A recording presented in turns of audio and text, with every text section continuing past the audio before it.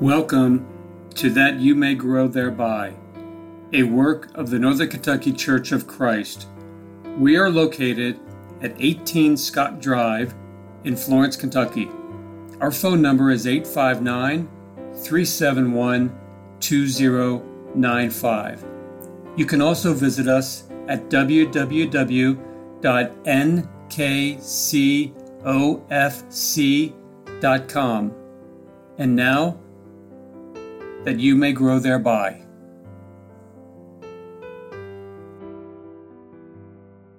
Thank you for listening to That You May Grow Thereby. My name is Greg Littmer, and I'm one of the elders at the Northern Kentucky Church of Christ. And I'm Ross Oldenkamp, an evangelist for the Northern Kentucky Church of Christ. Today we're going to be talking about the Apostle Paul, and Lord willing, we'll be talking about Paul in several of the episodes. But Ross, why don't we get started today? Okay.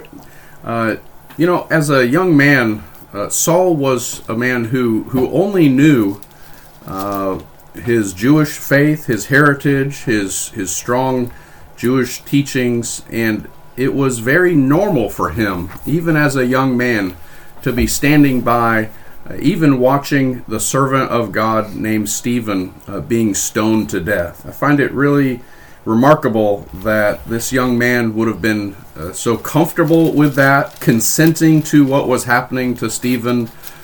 He saw seemingly nothing wrong with the persecution that was going on. And so, knowing what becomes of Saul, it is remarkable to see the transformation that God enabled him to undergo and the great work that he was able to accomplish. You know, you mentioned Stephen. And we read about him in Acts chapter 7.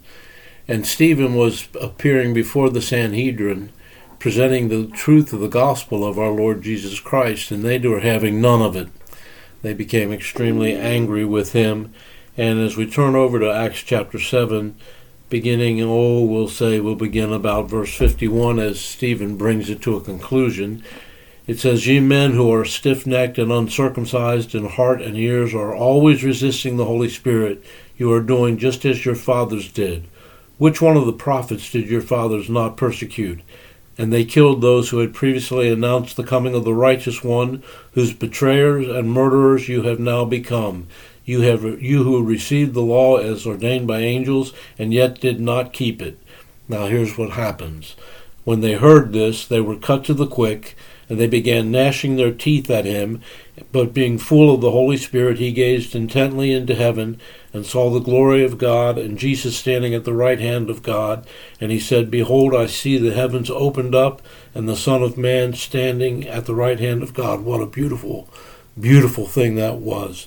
But continuing, "But they cried out with a loud voice, and covered their ears, and rushed upon him with one impulse. And when they had driven him out of the city, they began stoning him. And the witnesses laid aside their robes at the feet of a young man named Saul. And they went on stoning Stephen as he called upon the Lord and said, Lord Jesus, receive my spirit. And falling on his knees, he cried out with a loud voice, Lord, do not hold this sin against them. And having said this, he fell asleep. And Saul was in hearty agreement with putting him to death. That tells us a little bit about this man who became the great Apostle Paul, and yet he was so deeply entrenched in the Jews' religion.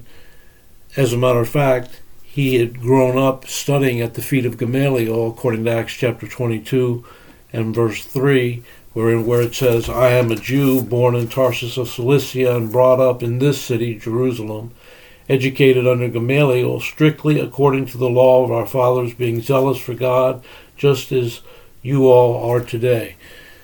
The Apostle Paul on several occasions would make the point that he had lived in all good conscience before God unto his day.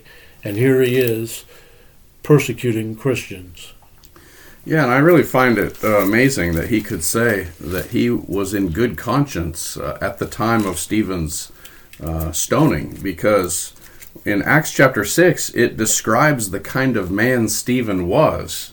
He was one of those chosen to serve the needy widows in the church, and they were looking for men of good reputation, full of the Holy Spirit and wisdom.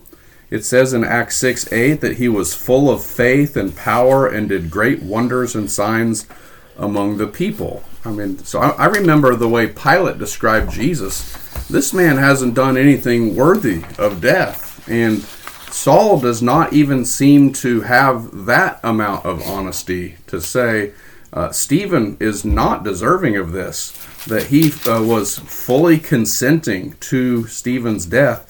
Seems to me that Saul, if I were to be alive in those days and witness this, I would have thought there's no way that Saul is ever going to become anything for the Lord. There's no way this man could ever be converted.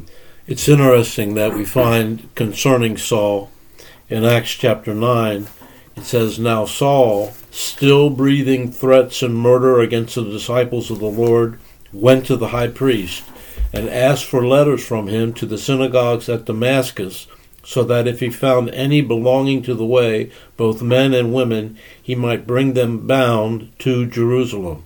So that tells us again the fervor that this man felt as far as his resistance to the teaching of the gospel of the Lord Jesus Christ, and indeed was punishing those who had embraced it. Yeah, I know. In future broadcasts, we plan to talk about that conversion. I'm thinking about the plan that God has for Saul, because God has picked this man out. He has identified him as his servant, and so I want to talk about some of the things that I admire about the servant of God, Saul, who later was called Paul.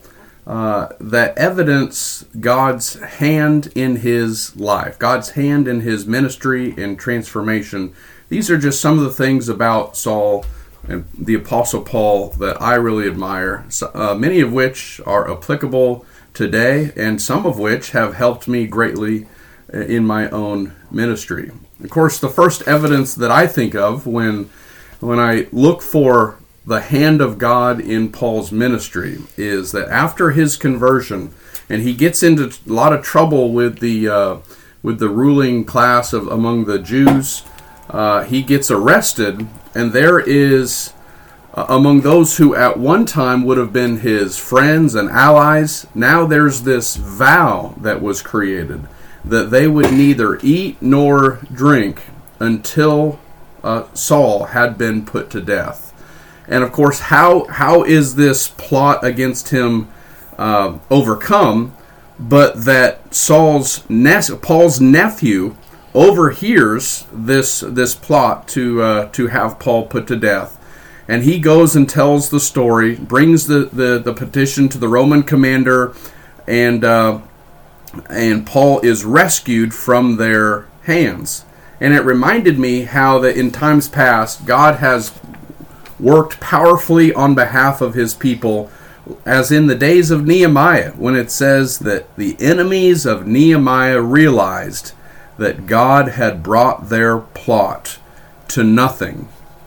In the days of Job, even Eliphaz rightly taught, he frustrates the plans of the wicked so that their hands cannot carry out their plans. Job chapter 5 and verse 12.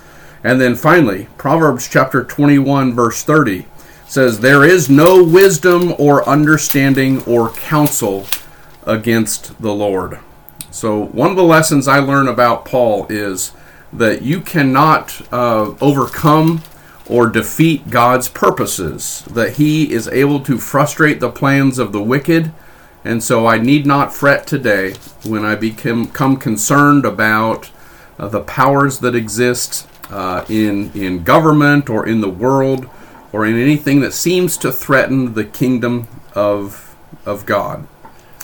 Let's spend a little time talking about the chronology of Paul's life, and we will have occasion, Lord willing, in later broadcasts to go ahead and talk more specifically about these events I'm just going to mention now.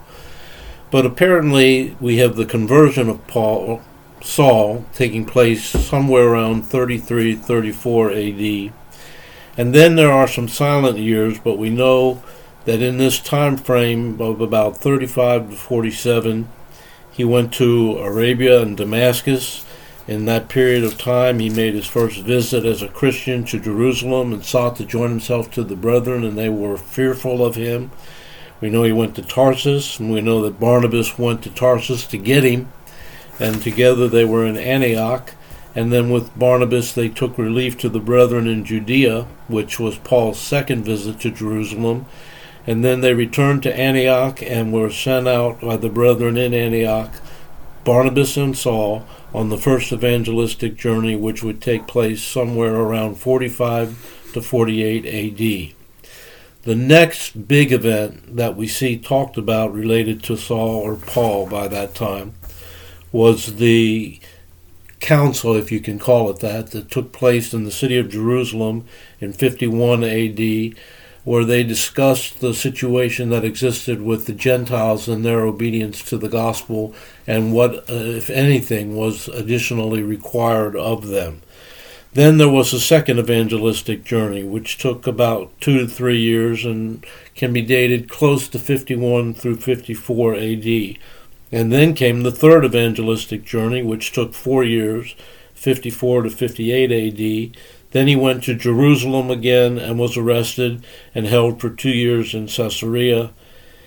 And then he would appear before Felix and Drusilla, Festus and Agrippa, makes that famous appeal to Caesar, and was sent to Rome. And all of that took place between 57 and 60 AD. The result was the first Roman imprisonment. 60 to 62, Paul would be released from there and be given an opportunity to continue to preach the gospel for a little bit longer before he would be arrested the second time, imprisoned in Rome, and ultimately put to death. You know, and in all of this, these missionary journeys that Greg just described there, the one thing that compelled him was not only his love for God, I guess, but his love for his fellow man. I mean, this is the same man who said that if it were possible, he would allow himself to be accursed of God in order that his countrymen would be saved. He's the same man who in 2 Corinthians 5 says, "Therefore, knowing the terror of the Lord, we persuade men, and the love of Christ is what compels us." And it's this attitude of love for his fellow man that caused him in his ministry to teach the necessity of trying to, by whatever means necessary, as long as it's within God's truth, to save all men that could be saved. So he taught that we need to become all things to all men, that he might save the more. And when I look at his ministry, I see his willingness to do that. Not just to teach it, but to do it. He was a doer of the word. I see his willingness to serve the Corinthian church and to not receive financial support to do so, because he knew that there were some among the Corinthians who would have used that against him.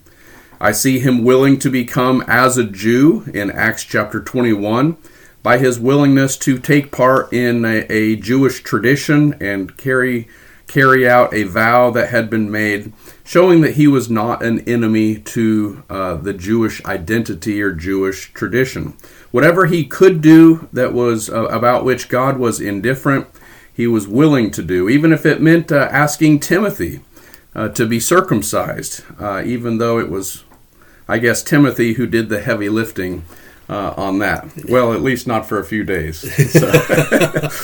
So anyway, I admire that about Paul. You know, we're talking about a man who was the Pharisee of the Pharisees, an individual who was a strict believer and abider by the law of Moses, and a man who stood before the Sanhedrin and said, "I have lived my life with a perfectly good conscience before God up to this day."